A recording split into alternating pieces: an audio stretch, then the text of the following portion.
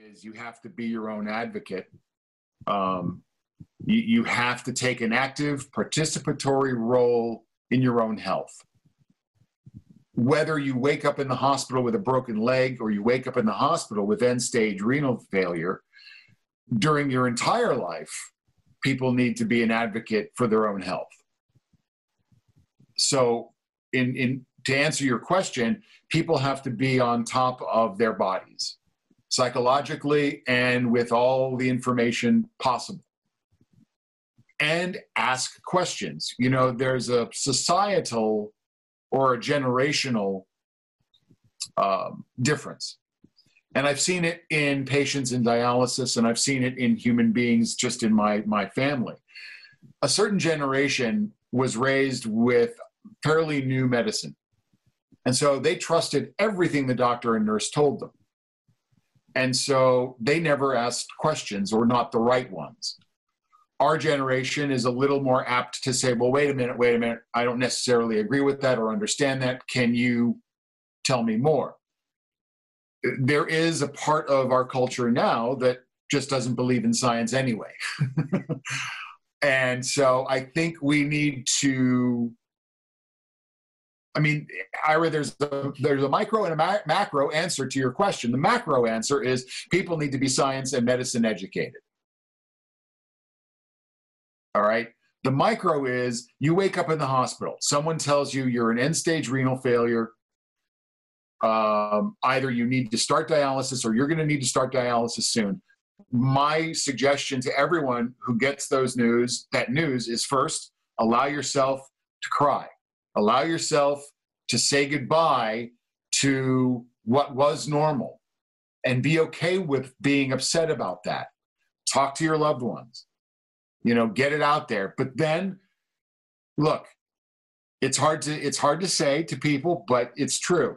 You can only allow yourself a certain amount of time at the beginning to do that, because what you need to do is move into an active role.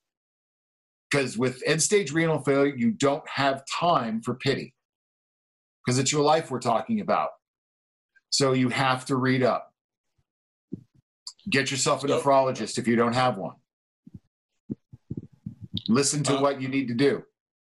I was going to say, I think I remember you saying that you set aside time for that morning, like on a regular basis. Am I wrong in remembering that? No, you're not wrong in remembering that. I gave myself a certain, when things were really bad and I was having like a procedure or a surgery seems like every 2 or 3 weeks, I would give myself a certain amount of time in the morning to just feel pissed off, angry, why me, and then just go, all right, that's not going to keep me alive. And then figure out what's the next step. I mean, bottom line is how I did it. It may not be right for everyone, but because everyone takes for granted the fact that your blood gets clean 24/7 and you don't even know it, and that you can just go to the bathroom and people don't think about whether they can or not. And now you have to basically find a way to make your day. Whatever that is in your day, you take one day at a time. You love everything about that day, even the pain, because the pain is you're alive to feel that pain. And so you have to have a larger worldview, and you have to just keep moving forward, man. The joke I made about myself was I considered myself a shark. I had to keep swimming or I would sink and die. That's kind of life, right? Yeah, that's life. So just to bring Maurice back in, just from the technician standpoint and what Elliot's talking about in terms of, you know, being an advocate for yourself, but also, you know, what is there that can be done from, like, I mean, you're that person that tried to pour certain perspective into patients, right? So that is what I'm seeing from the outside, from being someone who's not in the industry or involved in the industry, is unique. And maybe why you don't have a job anymore. But yeah. But, you know, and trying to affect change, like where is it that the technician can come in to fill some of the gap that Elliot's talking about? Well, yes. I mean, I think, you know, when I first started this journey, technicians were the go-to. We were the people that the doctor came to, and we saw our patients every day. The doctor might come in once a week, maybe once every 2 weeks and see a patient. We're managing those treatments every single day. And when that happens, there's things that we know about the patient that doctors and nurses don't know. And so we use our skills to get those patients through those treatments. And, you know, years ago, it kind of was patients did this to themselves. You know, and that was their way of kind of bringing us into that environment and making us feel like, you know, there was nothing we could do for these patients except manage their treatments. And information was limited. They didn't want patients asking questions. They didn't want patients knowing how to manage their treatments, because that meant that they would lose control of that. And I think, you know, that's one of the things that I see, you know, that's just kind of starting to change. But, you know, really strong technicians, I mean, we don't stay around long because they kind of run us off. I mean, if we're having conversations with doctors and patients, and we're telling patients, you know, it got to a point where I couldn't tell the doctor, I just told the patient. And then when the doctor would come in, I say, now he's here, and remember what I told you to tell him, and remember what I told you to ask him. And, you know, they would walk up to the patient and he'd say, hey, how you doing? He'd say, you know, I got some questions for you.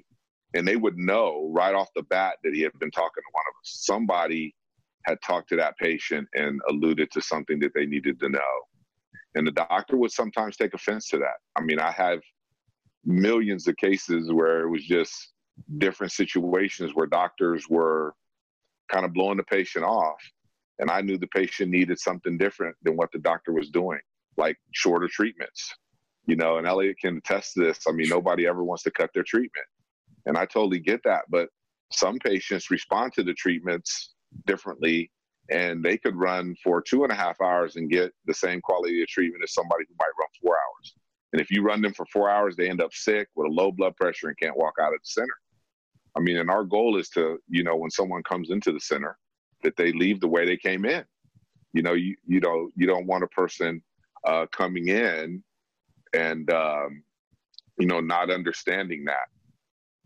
And so I think that was one of the, you know, the major things for me. And so, yeah, I think, you know, really strong, to get back to your point, our really strong technicians.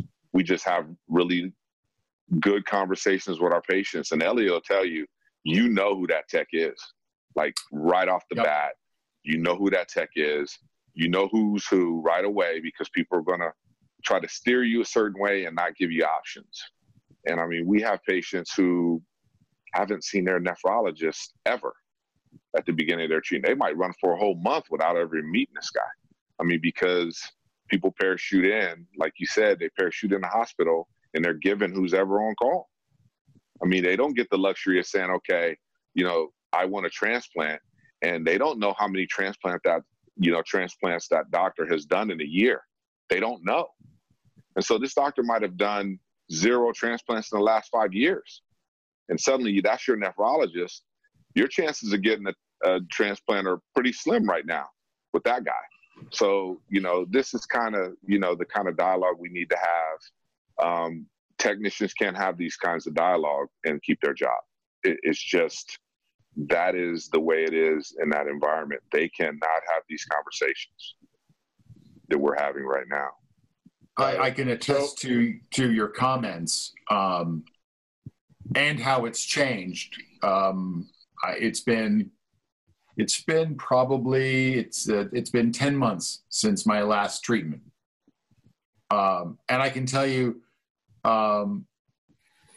that, number one, the training of everyone isn't what it used to be, from what I understand.